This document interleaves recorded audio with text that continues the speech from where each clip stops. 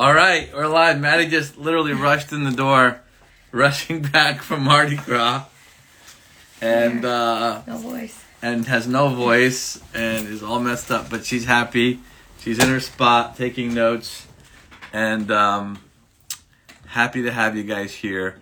We're going to talk about advanced uses of Botox, but before we do, I just wanted to take a minute to have a moment of silence for the disaster happening in Ukraine, the loss of lives and families and all the destruction going on. So I'm going to just stop talking for a few minutes. Everybody just focus some positive energy on Ukraine and do anything you can to help.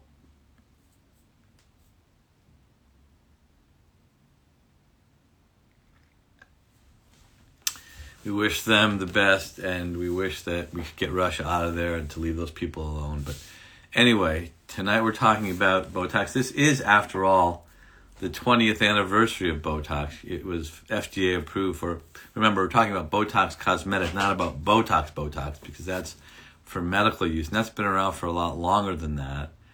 Does anyone out there, hey, Austin, you're early tonight. Like, what's going on here? I don't think that's ever happened before.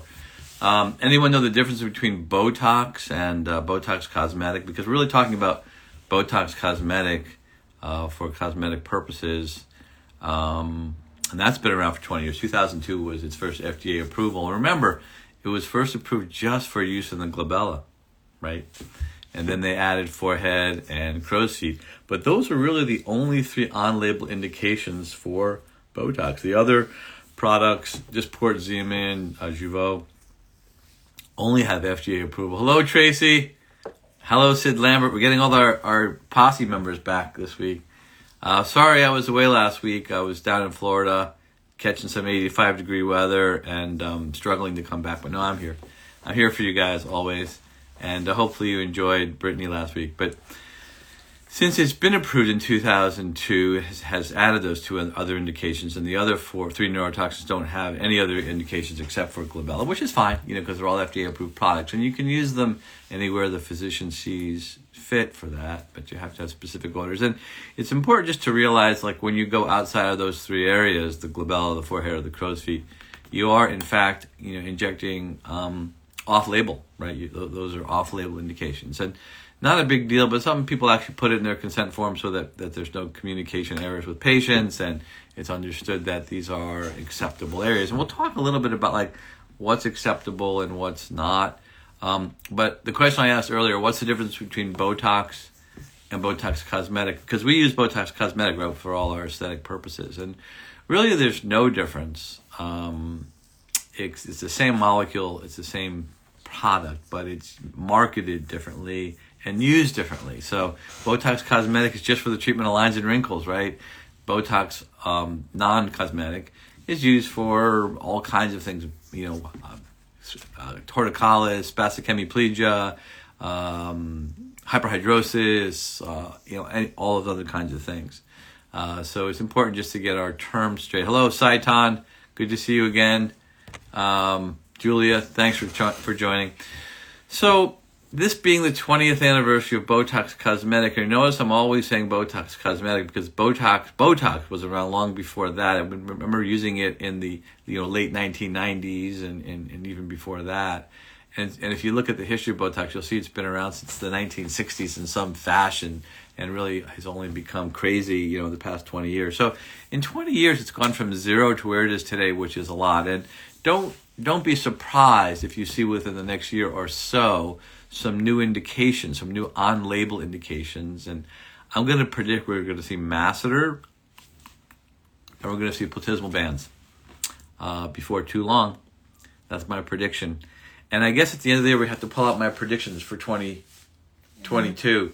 And I remember one of the predictions we talked about that seems to be coming true is that lips are coming back to normal, that people are getting away from the crazy lips and the huge lips, and they're realizing that they're being overdone. And I think we're moving back from fillers because we realize we're overfilling and, we're distorting people, and we forget what normal looks like. And my position has always been, if you look at someone and go, oh, it looks like you've got some nice fillers in your cheeks, or gee, your lips were just done recently.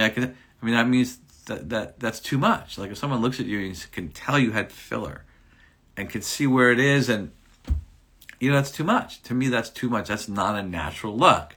Because when you see someone who's beautiful and natural, you don't go, gee, like she looks so beautiful. I wonder how much filler she has in her cheeks. Or gee, her lips look so good. I wonder how. You don't do that. It sort of never occurs to you that someone has fillers. They just look beautiful, right? For whatever they present with, the package they're presenting you with is a beautiful package, and natural beauty is by far the best, and in my mind, the only beauty that we should be striving to achieve.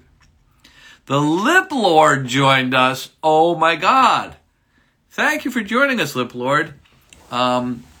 Hopefully you're seeing some of the regression in lip size that people have been talking about. We're moving back toward middle. There was this one meme where they're showing this woman who's just hysterically crying, and she's like, I waited 3 months for my filler appointment, and only to have the injector tell me I don't need any more filler on my lip, and she's just distraught. And we had a couple of patients like that this week where we were just like, You don't need any more. And this was a cheek patient and a lip patient. And they, to be perfectly honest with you, I think in some ways they were relieved. They were just relieved that they didn't need any more, because, patients lose track. It's that morphing that we talk about where, we had that whole show on like what is morphing and what's happening, what is dysmorphic, pathology. And these patients can't see it because it happens a little at a time. It goes up and down. You gradually walk them up the slope, and then they fall off the cliff, and they look terrible.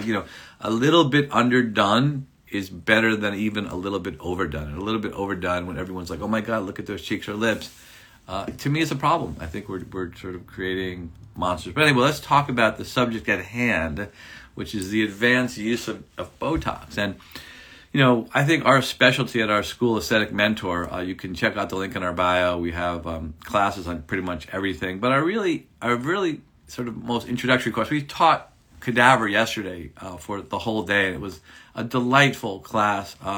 We did a lot of really good things, and the class just loved it. And it was the first time I never really got through my entire presentation because we were talking so much. It was so engaging, and it was like really one of my favorite classes. And I do teach the cadaver class with Dr. Murray. And I just look forward to it every time, because it's in some ways life changing for some of these students, and in some way mind changing, because it changes the way they look at the world when you start seeing a real 3-dimensional representation of the anatomy, which is there's no other way to do it except to look at cadavers and see where you're injecting. But when we start teaching patients, our very first course is Introduction to Neurotoxins, right? And I realize how critically important it is for people to get off on a good foot, because if you have a complication early on, ptosis or asymmetries, or you drop someone's brow or eyelid, it's really difficult. It can really shatter the individual's experience, and when that happens, they may just think to themselves, this isn't for me, or it really sets them back. So we try to talk about dosing in a way that makes it comfortable for the patient, comfortable for the injector. And if we sort of move one way or the other, we always try to get them to be more conservative with their injections. Because you know what? When you see them back at the 2-week mark, which we encourage all of our students and injectors to do, if they're a little undercorrected, that's an easy problem to fix, right? You just give them a little more. And if they're overcorrected and you've created ptosis of some sort, or asymmetry, or really overdone it, you can't really fix it, right? As one of my students said, you can't unring the bell, right? You can, in surgery, we always say you can cut more, but you can't put it back, right? You can always take more skin or whatever it is. So we urge them to be conservative and to share that with the patients. Like, hey, I haven't injected you before, and I don't want to, drop your brow, because that's something we can't fix. We have to just let it wear off. So I'm going to just be conservative, since I haven't treated you before. And we'll see you back in 2 weeks. And, at that point, if it looks great, we're all both happy. If you need a little more, I'm happy to do that for you. But I want to be careful with you and create a result that's going to be pleasing to you. I don't want to overdo it, drop your brow or drop your lid and have you be upset and, lose you as a patient. I think being honest with patients is probably one of the most important things you can do. Just be directly honest with them, and tell them that you care about them and you want to be careful with them. And so when you're starting out, it's really important to start getting good reproducible results. So we talk about lower doses. But now we're moving to the advanced class, right? So once we get some experience injecting and we get a little confidence and we get a little competence in injecting, we feel like, okay, maybe we can do this. Maybe we can take this skill set and make a business out of it, or, at least create some revenue and maybe work for somebody else or whatever you decide to do. But make a go of it, right? Because I think early on, if you don't get that confidence, you're shaken, you're worried, you're like, oh my God, maybe I can't do this. Maybe I don't have the right skill set. And you start questioning yourself. And even, I've had nurses who've been injecting with us for over 10 years who have a complication. And the first thing they say is, I think I'm done. I don't think I want to do this anymore. I don't think I should do this anymore. Listen, we all have bad days. We all have bad moments. We're not machines, right? And, here we are working as hard as we work to do good things for people, make them look better and feel better. And then we have a complication. We make them worse. We make them bad. We get an occlusion. We get a ptosis. For whatever reason. That's not important. But what is important is even very advanced, very confident people in this industry get shaken by complications like that. And it makes you question everything, and people want to quit. So I know that if you get off to a bad start, you may never do this. So because I think we're pretty good at getting people started in this industry and supporting them and helping them grow, that's an important message in the beginner class. And Allergan sort of rode my back a little bit, but you're not giving the on-label dose. I said, I know. Because they don't understand how to use, 20 units in the forehead. That's maybe not the right dose for some patients who may need 5 or 10. But at the beginning level, it's better for them to give a low dose and give more later than to give a full dose and then drop the brow. And then you're like, oh my God, that's terrible. So this is the advanced course, so we can talk about it. And really the main message for the advanced course is dose equals duration, right?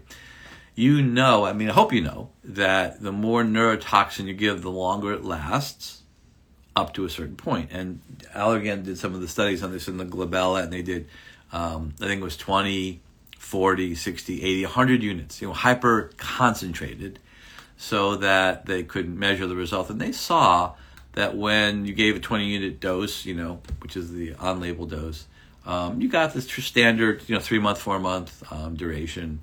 Melanie Hagan, hello, good to see you, and Glow Aesthetics. Thank you for joining. We're talking about the advanced use of Botox tonight, and I'm happy to have you guys chime in.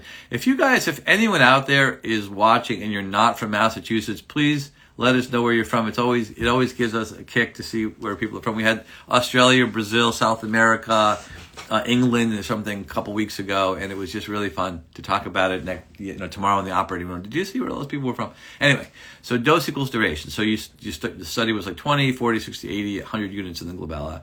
And they saw that when you went from 20 to 40, you had a significant improvement in terms of longevity. When you got up to 60, that was even better. But after that, it didn't matter because the cells and the receptors and everything were saturated, right? So we know that you could probably get another month out of your neurotoxin if you were going to go to 40 or 60. But, it's kind of like cost prohibitive, right? Hey, Dr. Lynn, back in New York City, freshly trained from Aesthetic Mentor. Good to see you. Dr. Lynn took the beginner course, so I don't know. We're talking a little bit above your head tonight. We're talking about the advanced use of neurotoxin. But you'll get you're good. You'll get a lot out of it. So we know that we can saturate the receptors at 40, 60 units in a small muscle, but that's not realistic. So is someone going to pay triple the price for 1 extra month of neurotoxin? Probably not. But the bottom line is that, hey, Brittany, good to see you. We're talking about dose equals duration and Botox dosing. But the point is that, if someone comes to you and says, I just went to Dr. XYZ down the street and, my Botox only lasts 2 months with him. Well, if you check, I should say him or her, if you check the dosing, I'm almost certain you'll see that they underdose the patient. So you can, people say, well, that drug doesn't work for you, that drug doesn't work for me. All the neurotoxins work. All the toxins work for you. It's just the dose has to be right, and the person has to be skilled enough to get it into the muscle, and not through the muscle, above the muscle, below the muscle, in the wrong muscle. All the stuff that we have talked about in the past. Glow Aesthetics, hello.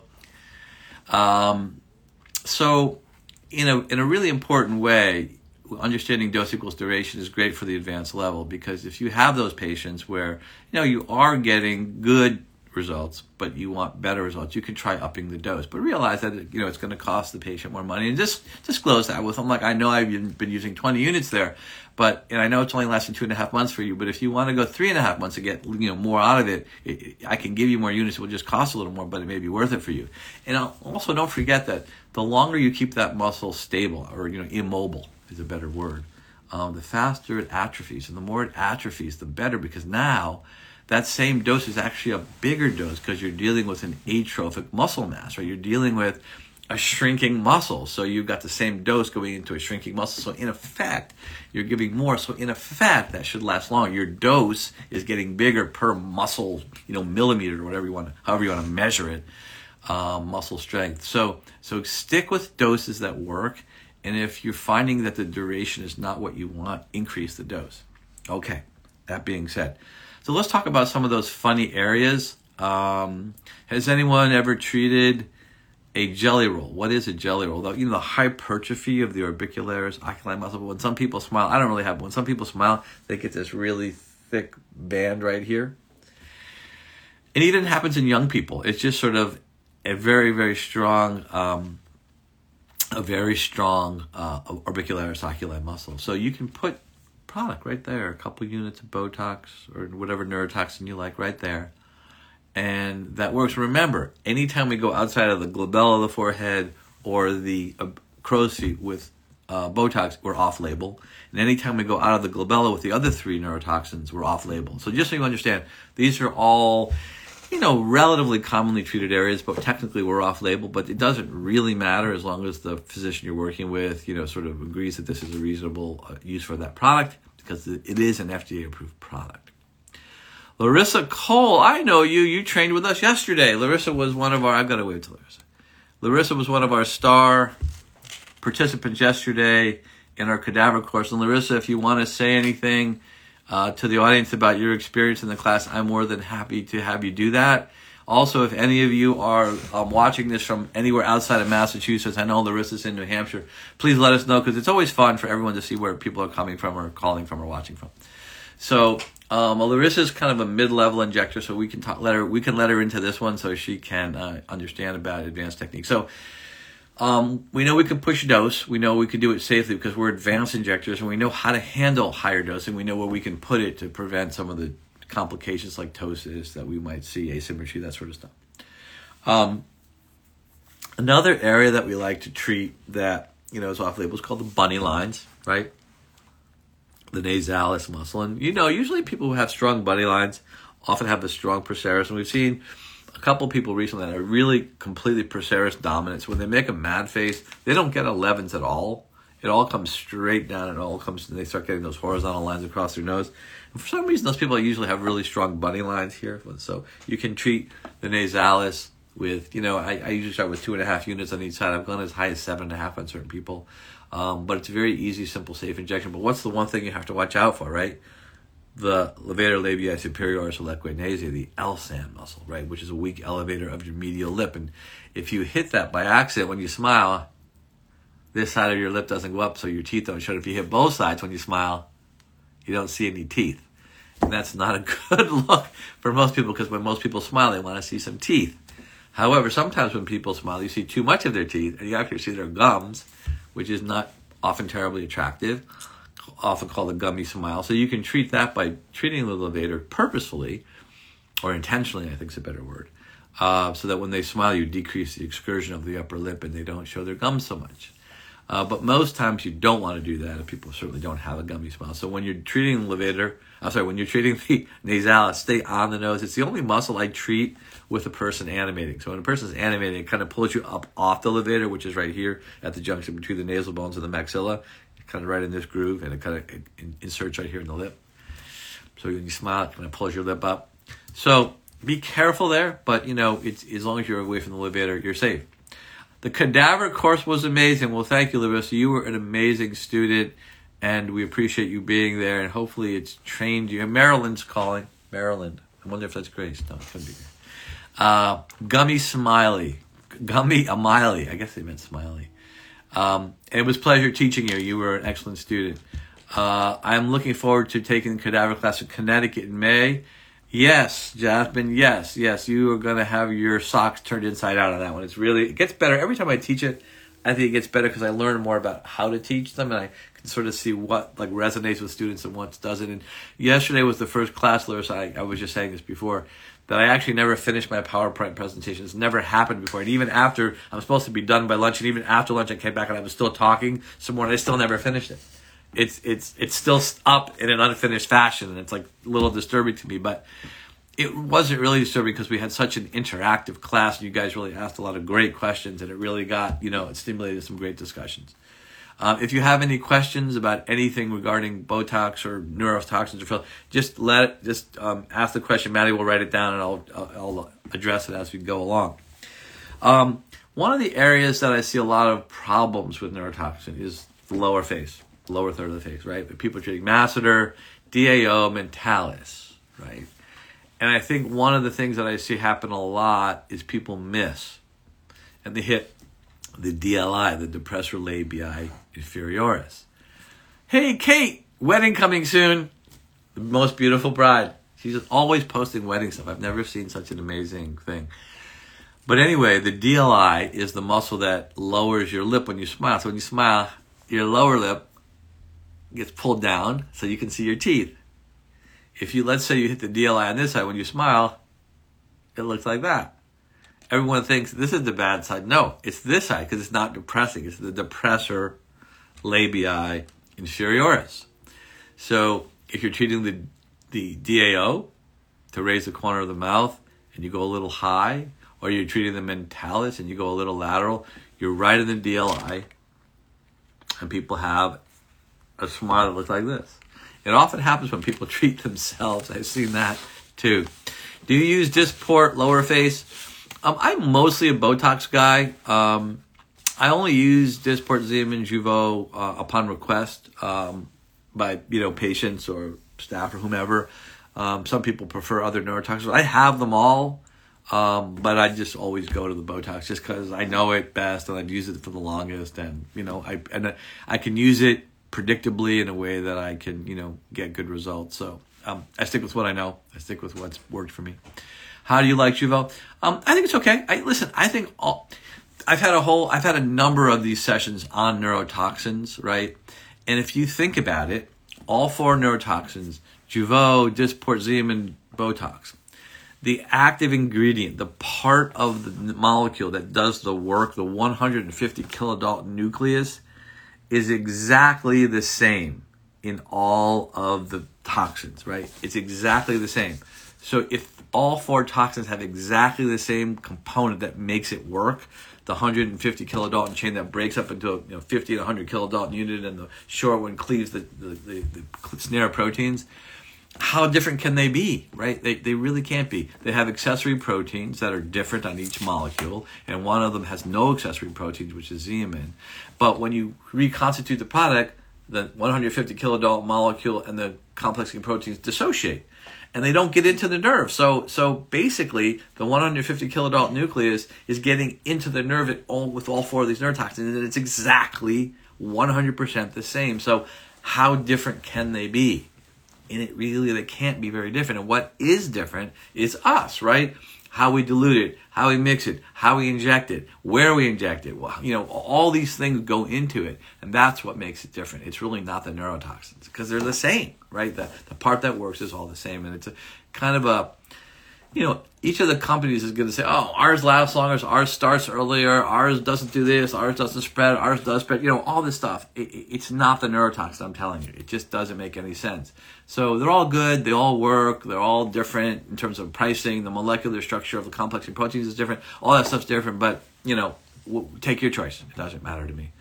If you guys are from outside of Massachusetts, let us know. I'm always interested in seeing people from far away. So, when people are injecting the chin, you got to really know the anatomy, because not only are the muscles close together, but they're overlapping, right? So if you go too deep, if you're trying to hit the masseter and you go too deep, you got the buccinator right behind it and the risorius right behind it. So if you don't know that you have to inject the masseter low and you go too high and too deep, you're going to interfere with the patient's buccinator or risorius, and their face and their smile is going to be really funny. So that's kind of the things you learn in cadaver class, because you can actually peel the masseter up and you can see the risorius, you can see the buccinator behind it, you can see the interdigitation between the DLI and the DAO. You can sort of see all this right in front of you, and you're like, oh my God, like I didn't even know that, so I'm probably creating some of these problems without even knowing it. So when you're injecting the DAO, the depressor anguli, such a triangular muscle, the lower you go, the easier it gets to hit because it gets wider, but also it gets you away from the DLI. So the DAO should always be injected low and lateral. The mentalis should always be injected low and medial because the DLI is right next to it. The masseter should always be injected over the bony prominence. If you're above the mandible, if you're above that angle of the mandible, you're in the buccinator risorius territory and you're going to have a problem. Also, when you inject the masseter, most people's masseters are pretty big because you're constantly chewing, and some people grind their teeth at night and you get this masseter hypertrophy. You've got to inject the superficial and the deep head. So you have to go in, fairly deep, and then you start injecting, kind of as you're pulling out. So you get, how many units do you usually put in the temporalis? Yeah, 10 or 20 is a good dose. I usually don't inject the temporalis personally. I think that's really more for like TMJ issues. And I find just getting a really good treatment of the masseter, which I'll use 20, 30 units in each side, in a big masseter, particularly the first time I'm doing it. In a man, even more, maybe 40. It just depends on the size of the muscle, just like every other muscle that you inject. But in the masseter, as I was saying, if you don't inject the deep head and stay superficial, when the patient bites down, it'll still be like a walnut there. So you've got to go like deep to superficial and spread it out. Or I usually do 3 or 4 different injection points. Stay low, right? Really key points to know. What else? People are using it as like a mini tox for, treating the skin with like the little, what's that? I can't remember the name of that device where it has these little aqua gold, that kind of thing, where people are using small doses, micro doses of neurotoxin to get a smoother. Yeah, I'm going to talk about neck treatments. You're absolutely right. I can talk about that right now. I've got it on my list. So they're using aqua gold, or some people are microneedling into the skin. Some people are using tiny little needles to put it in. It works to smooth the skin, makes the pore size better. It's kind of an expensive facial, I think, but it does work. People asked about neck, right? I think you will see an on-label. Hello, Heather. We need you to take over sometime soon. You've been away from us for too long. We're talking about the 20th anniversary of Botox Cosmetic and how we start our injectors at small doses. And as we get into the more advanced courses, we talk about how dose equals duration. And we're talking about some of the pearls of injecting in some of these troublesome areas. And someone just asked about neck. I'm predicting that you will see an on-label indication for platysmal bands and masseter before the year is up. That was one of my original predictions, I believe. So yeah, the platysmal bands and those horizontal necklines. We just treated some on my wife Julie last week, and platysmal bands, believe it or not, are actually pretty easy because they kind of hang down if you grab them between your finger and just inject. Because when you pull the skin like this, you're not just pulling skin, but you're also pulling platysma. It's very, very thin. The skin's thin, the muscle's thin. So you don't have to go deep at all. In fact, you shouldn't, because you'll go right through the muscle. But if you put it between your fingers and just go through the skin, quarter of the way, half the way with a needle, with a half-inch needle, you'll be right in the middle of the muscle. And I usually do, I usually spread them out a couple centimeters apart. I usually do 5 units per site. So I'm usually doing 20, 25 units, whatever the length of the muscle requires. Obviously, the more you do, the better. Dose equals duration. But on those horizontal bands, we're doing intradermal or really superficial injections all the way across. And it was interesting because Julie was doing Pilates the other day. I don't know if you even know this. She was doing Pilates and she was back on the reformer, I think it's called. And then they said, okay, get up, And she was like, she couldn't pull her head up because she'd had so much Botox in her neck that she couldn't pull her neck up. And I said, but that doesn't, it's the sternocleidomastoid muscles that affect your neck flexion. But I guess, just the whole, she just felt really weak in her neck. I said, that's good because it really makes you use your core. You're not there to build up your neck muscles. You're there to build up your core muscles. So maybe that's a new treatment for Pilates. You should get neurotoxin in your neck to force you to have stronger core muscles. I think it's great. Where are you guys from? Anybody from far away? Give me all the Botox. Heather, you got it all going on, girl. You don't need it anymore. You're amazing and beautiful and wonderful. So, so I hope that answered your questions about neck. If I haven't answered that, just re-ask it in a different way or ask me again. Hyperhidrosis. I think this is one of the most undertreated but most needed things that we don't treat.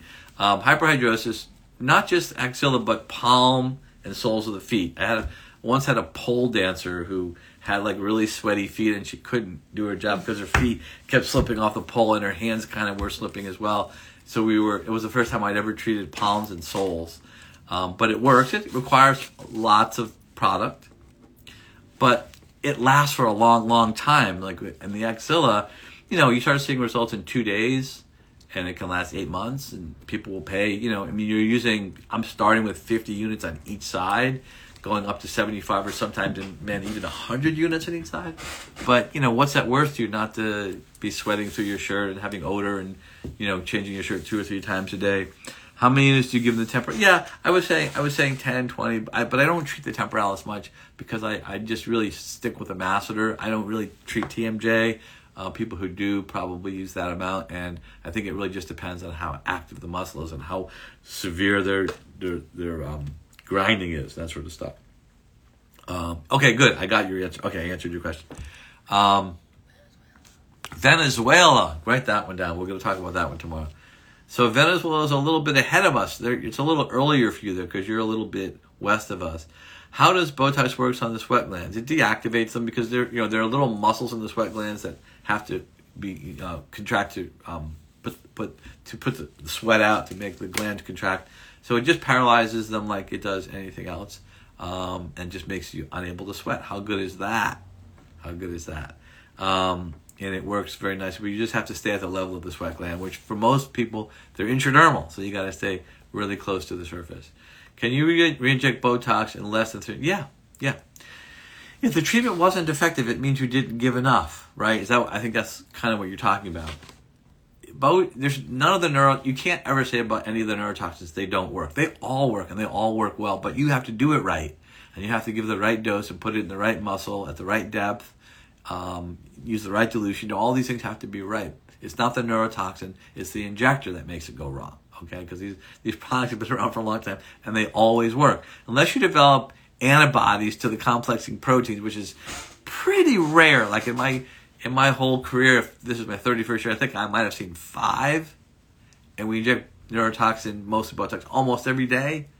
So, it's out there, but I wouldn't worry about it. So if you inject a patient and you see them back at 2 weeks and they need more, give them more. Because, you haven't done it. And people were reluctant to do it because they thought it might cause tachyphylaxis, or they might need more. It might cause the formation of these antibodies, these antibodies against the complexing proteins. But it hasn't proven to be true. So listen, just the patient's paid for it. Treat them. Get rid of the lines and wrinkles, because if you don't, they'll go to someone else and you'll lose them. So, there's no reason not to treat them. You got to treat to complete. And next time they come in, say, well, remember last time we had to do it in 2 steps. Let's just do a bigger dose this time, right? And if a patient doesn't have enough money, if their budget doesn't permit them to have a complete treatment, then don't do it. Say, well, just come back when you've got enough to do a complete treatment, because I don't want you to waste your money, because if you don't do a complete treatment, it's not going to last for, more than a few weeks or whatever, and that doesn't make any sense. So just do the right thing. Brow lifting. I can't tell you how many times I see people's brows, just aren't being done correctly. People are just not understanding that you've got 4 sets of muscles pulling down on the brows, and only one little muscle, 2, right? The frontalis muscle, 1 set pulling up, and you got 4 sets pulling down. So, and the frontalis is particularly sensitive to neurotoxin. In our cadaver dissections, we often see the frontalis muscle is barely existent. We see it's so thin. We had a cadaver yesterday. I'm not even really sure the patient had a frontalis. I mean, we were like, oh, well, you can see the fibers there. And there's Russo who was in the class yesterday. We were like, yeah, there's some fibers there, but we picked it up and it was almost transparent. So some people have very, very, very, very thin, frontalis muscles, and you have to recognize that. It's very sensitive. So it's always good to undertreat the elevator, and it's always important to over-treat or fully treat the depressors, right? Because if you don't, you're not going to have the results you want. So if we're looking to do brow lifting, we have to be very light on the frontalis if we treat it at all. And if we do, we want to stay central, right? We want to stay central because we want that lateral frontalis function to still be intact. We want it to work. And once we've done that, we also want to release the depressors, and particularly the lateral orbicularis depressors. Because, in the lateral orbicularis, when you wink or forcefully close your eye, you see, look how far my lid comes down. My brow comes down. Like probably 5-6 millimeters. It really comes down. So if I inject neurotoxin here and weaken that, and my elevators are intact, I'm going to get a nice elevation of my brow. So that's a nice brow lift for you. So I would routinely treat the lateral brow in patients, and I get, 2-3 millimeters of lateral brow elevation. So their eye looks, a little better, a little more youthful, and it's great. It's 5 units, 7 units, whatever it is, total, is enough to make the patient happy usually. I mean, if they need surgery, they need surgery. If they need filler, if they need energy-based treatment, yes. But as a routine part of my neurotoxin treatments for most patients who are, anywhere older than 40, I'm usually doing that. Or if I see any brow ptosis, I usually do that. And I would encourage you to do it. But I think people don't understand that when you're treating these depressors, you have to 100% neutralize them. If you inject the glabella with a weak dose and the patient has even just a little bit of motion and they start to see those 11s there, they're going to be like, well, I paid to get rid of these 11s and they're still there. Like, what's the deal? So you have to completely paralyze the glabella, the procerus and corrugators. And I would also treat out here to be sure that you get as much lift as possible. And really be conservative on the only elevator of your brow, which is your frontalis, and always stay high, right? Because you don't ever really want to be in the lower half of the frontalis, because that's the part of the frontalis you need to hold your brow up. If you treat that, you're going to get brow ptosis. So I always stay at least from the midpoint on up. Never go below it. And particularly with people who have a sort of a low forehead, so you have some women who have their hair starts down here. You really got to stay high there, because don't forget that the neurotoxin diffuses, and you might even want to hyper-concentrate it in patients like that where you don't want any spread at all. So those are kind of really important concepts. And I see even advanced injectors getting that wrong, just not understanding the balance between the elevators and the depressors. Next, hyperhidrosis. Hyperhidrosis, it's actually a really easy treatment. There's really nothing to worry about injuring there. The only thing that I see people doing sometimes going too deep. So it's got to be intradermal where the sweat glands are. And when I go in on the axilla, it's like at a 0 angle. Like my needle is almost at flush with this. Like if this is the needle, I don't go in like that trying to make a right angle turn. I go in like almost at a 0 angle. So I'm intradermal. And you have to raise a bleb with every little push. And you have to do like just a tiny little bleb in each spot. And if you aren't raising a bleb, you're going right through the skin and you're way too deep. So you have to really, and it's reasonably comfortable. Use a 30 gauge needle, 32 gauge needle. You're injecting water essentially. Hello, Radiant Med Solutions. Do you find it's better to go heavier in the procerus for a deep 11 versus heavy overall in the glabella? It depends. I think 85% of people are corrugator dominant, and I think 15% of people are procerus dominant, right? So by that I mean when you tell a patient, make a mad face and everything goes like this to the middle, that's corrugator dominant. It's all moving this way. But we saw, I think, 2 or 3 people between yesterday and today, we said, make a mad face, and everything just went straight down like that. There were no 11s, but it went all straight down, and, they started getting those horizontal lines across the base of their nose. So, whatever it takes to treat that patient effectively is important. So, realize that in men, you're probably using at least 2 times the normal dose that you would use in a woman. And for me, the most common dose for a recurring patient in the glabella in a woman is probably 15 to 20 units, right? And remember, staying at those levels are important because you want to get that increased duration, because as the muscle's shrinking, the dose is essentially increasing because you're dealing with a smaller muscle mass. So you should start getting increased duration. Don't cut back on your dose. Stick with your dose, because the patient's used to paying that. I'm sure that they'll they'll enjoy the extra duration because it may save them, a whole time, a year coming in instead of 3 times. Instead of 4 times, they might be able to come 3. So I hope that answers your question. The heaviness of the 11s or whatever really depends on the strength of the muscle. And as you treat the glabella, you will see it's really the best place to treat. It's the most commonly treated place on the face because it's right in the middle of your face. So people can live with some crow's feet, they can live with some wrinkles on their forehead, they can wear their hair, but you've got this right in the middle of your forehead, these 11s, this angry, mad look. That is the most commonly treated area, and there are many patients who come in just for their glabella treatment, and they come in and that's it, that's all they want, and they're done. So you have to get good at treating the glabella, but you have to be more aggressive there, because again, it's a pure depressor. You have to be more aggressive there than you would elsewhere.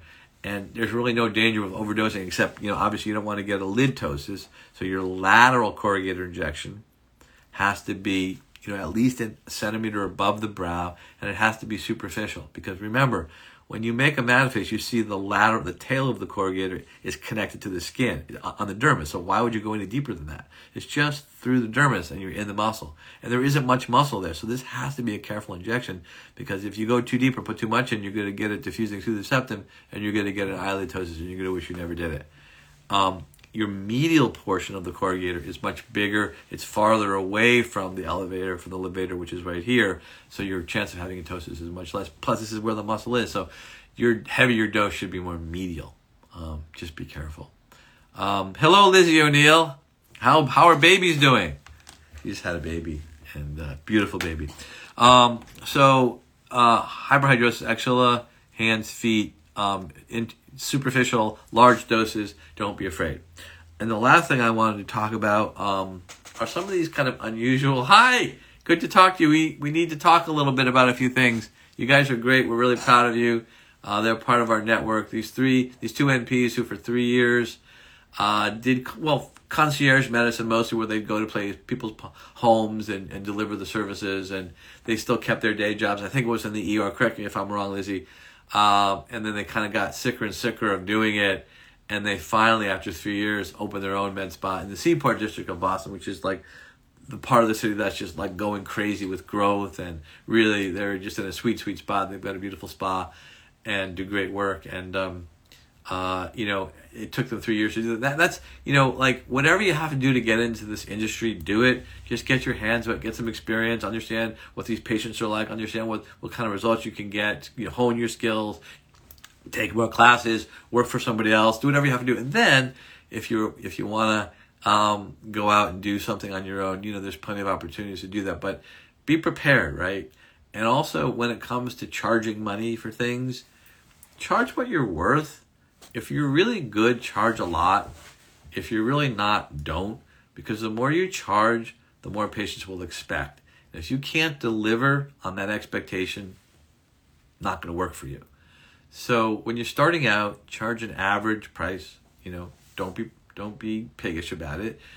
Just take that opportunity and that privilege of treating those patients and getting experience, understanding how to get good results. And then when you get really good, you charge more because you've earned it. You deserve it. And you know what? You can deliver on that promise. So if you want to charge a lot per unit, you better get really good results. Because if you don't, I don't want to say it's false advertising, but your confidence may be exceeding your competence, and that's never a good thing to have happen at you. The last thing I wanted to talk about was some of these inappropriate requests. Like, I don't know if they're inappropriate, but like people who are saying, my boots don't fit me because my calves are too big. Can you inject Botox to shrink my calves? I guess you could, but then you may have to use crutches to walk around, and you might have to use like huge doses. Does MA cover if the nurse wants to treat out of state? The NP has to have a license in that state. So our NPs have licenses in Connecticut and Massachusetts, because that's where our 2 schools are. We will extend that as we start getting into other states. I think New Hampshire's next on the list, and New Jersey.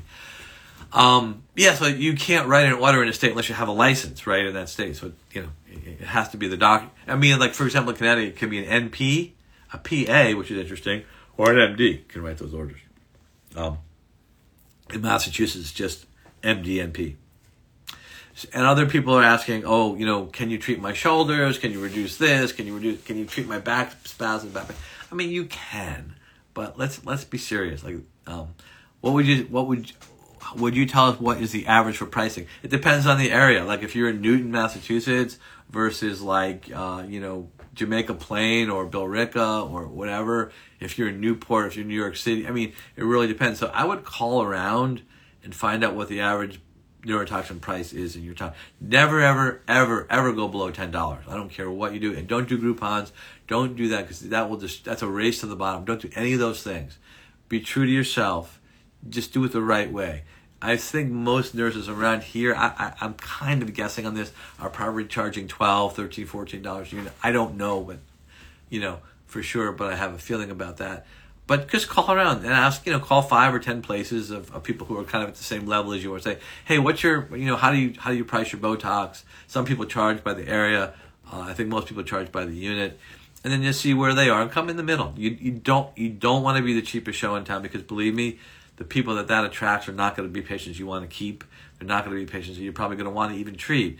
They're not going to be patients that are going to stay with you because if someone offers it to them for 50 cents less, they'll go there. There's no loyalty. And you don't want to be the most expensive because if you can't live up to that promise, then don't. If you're just kind of at the average point of an injector, and I personally think, I talked about this yesterday in class, I had a client last week asking for Botox on the lines of the lower back. I just said it's lax skin. You are 100% right. There's no muscle there. Latissimus dorsi muscle and deep muscles of the spine. And it's so funny. Yeah, people don't I have people take patients ask me, can you fill this area with Botox, doctor, today? And can you put some Botox on my cheeks to lift them? And I was like, no, you can't. I was trying to, and she didn't speak great English. I was trying to explain to her about what filler was, and she was like asking me the same question. I just said, I don't think we should do this today, and we just kind of called it off. But so when people are asking for these kind of crazy treatments, don't do them really because they're really not going to work, and it doesn't make sense, and you'll end up charging them a lot of money, and you'll be sorry you do it. So stick with with what you know, and just become really good at what you do. Don't think you have to do something unusual because honestly, most people probably aren't working as hard as you are. They're probably not sitting in front of a computer or on their phone watching me or watching other people right now and trying to get more knowledge. And you guys are all doing that. Hello, Tatiana. You've got like 12 different, she's got 12 different email addresses and different sites. I don't know how many Tatianas there are, but she's great. So stay true to yourself. Become the best injector you can be, and that just takes time. And I don't think anyone's really a great injector till at least 2 years have passed with a lot of active treatment, and it just takes time for you to understand how to get good results, to understand and see over time how those areas change and how to treat them better and become more effective, to talk to other people, to see other people's results. Just 2. Okay, it seems like you're everywhere. I can't explain it. But once you've invested that time, it's just like this is my 31st year, and I still think I learn stuff all the time from everybody around me. I try to. So be humble, right? My wife's always telling me I'm not being humble enough, right? I'm being too. Actually, I really am. I'm not trying to impress anybody. I'm just trying to be as honest as I possibly can because I've made all the mistakes that I've told you about tonight. Like every single thing that I said, oh, don't do, I've done it. So I know how not to do it now, and I don't want you to have to go through those pains. So I'm telling you the sweet spots. I'm telling you what I've learned. As a mentor, that's what a mentor does. It's like, okay, their mind's over here, so follow this path that I've worked out because I stepped on all those minds before, and I'll guide you to safety. And that's my job. That's what I do. And I take it very seriously because it's really not about me. I'm not really talking about what I do, but it's really about keeping the industry better because you know what happens when we start getting a lot of complications and problems.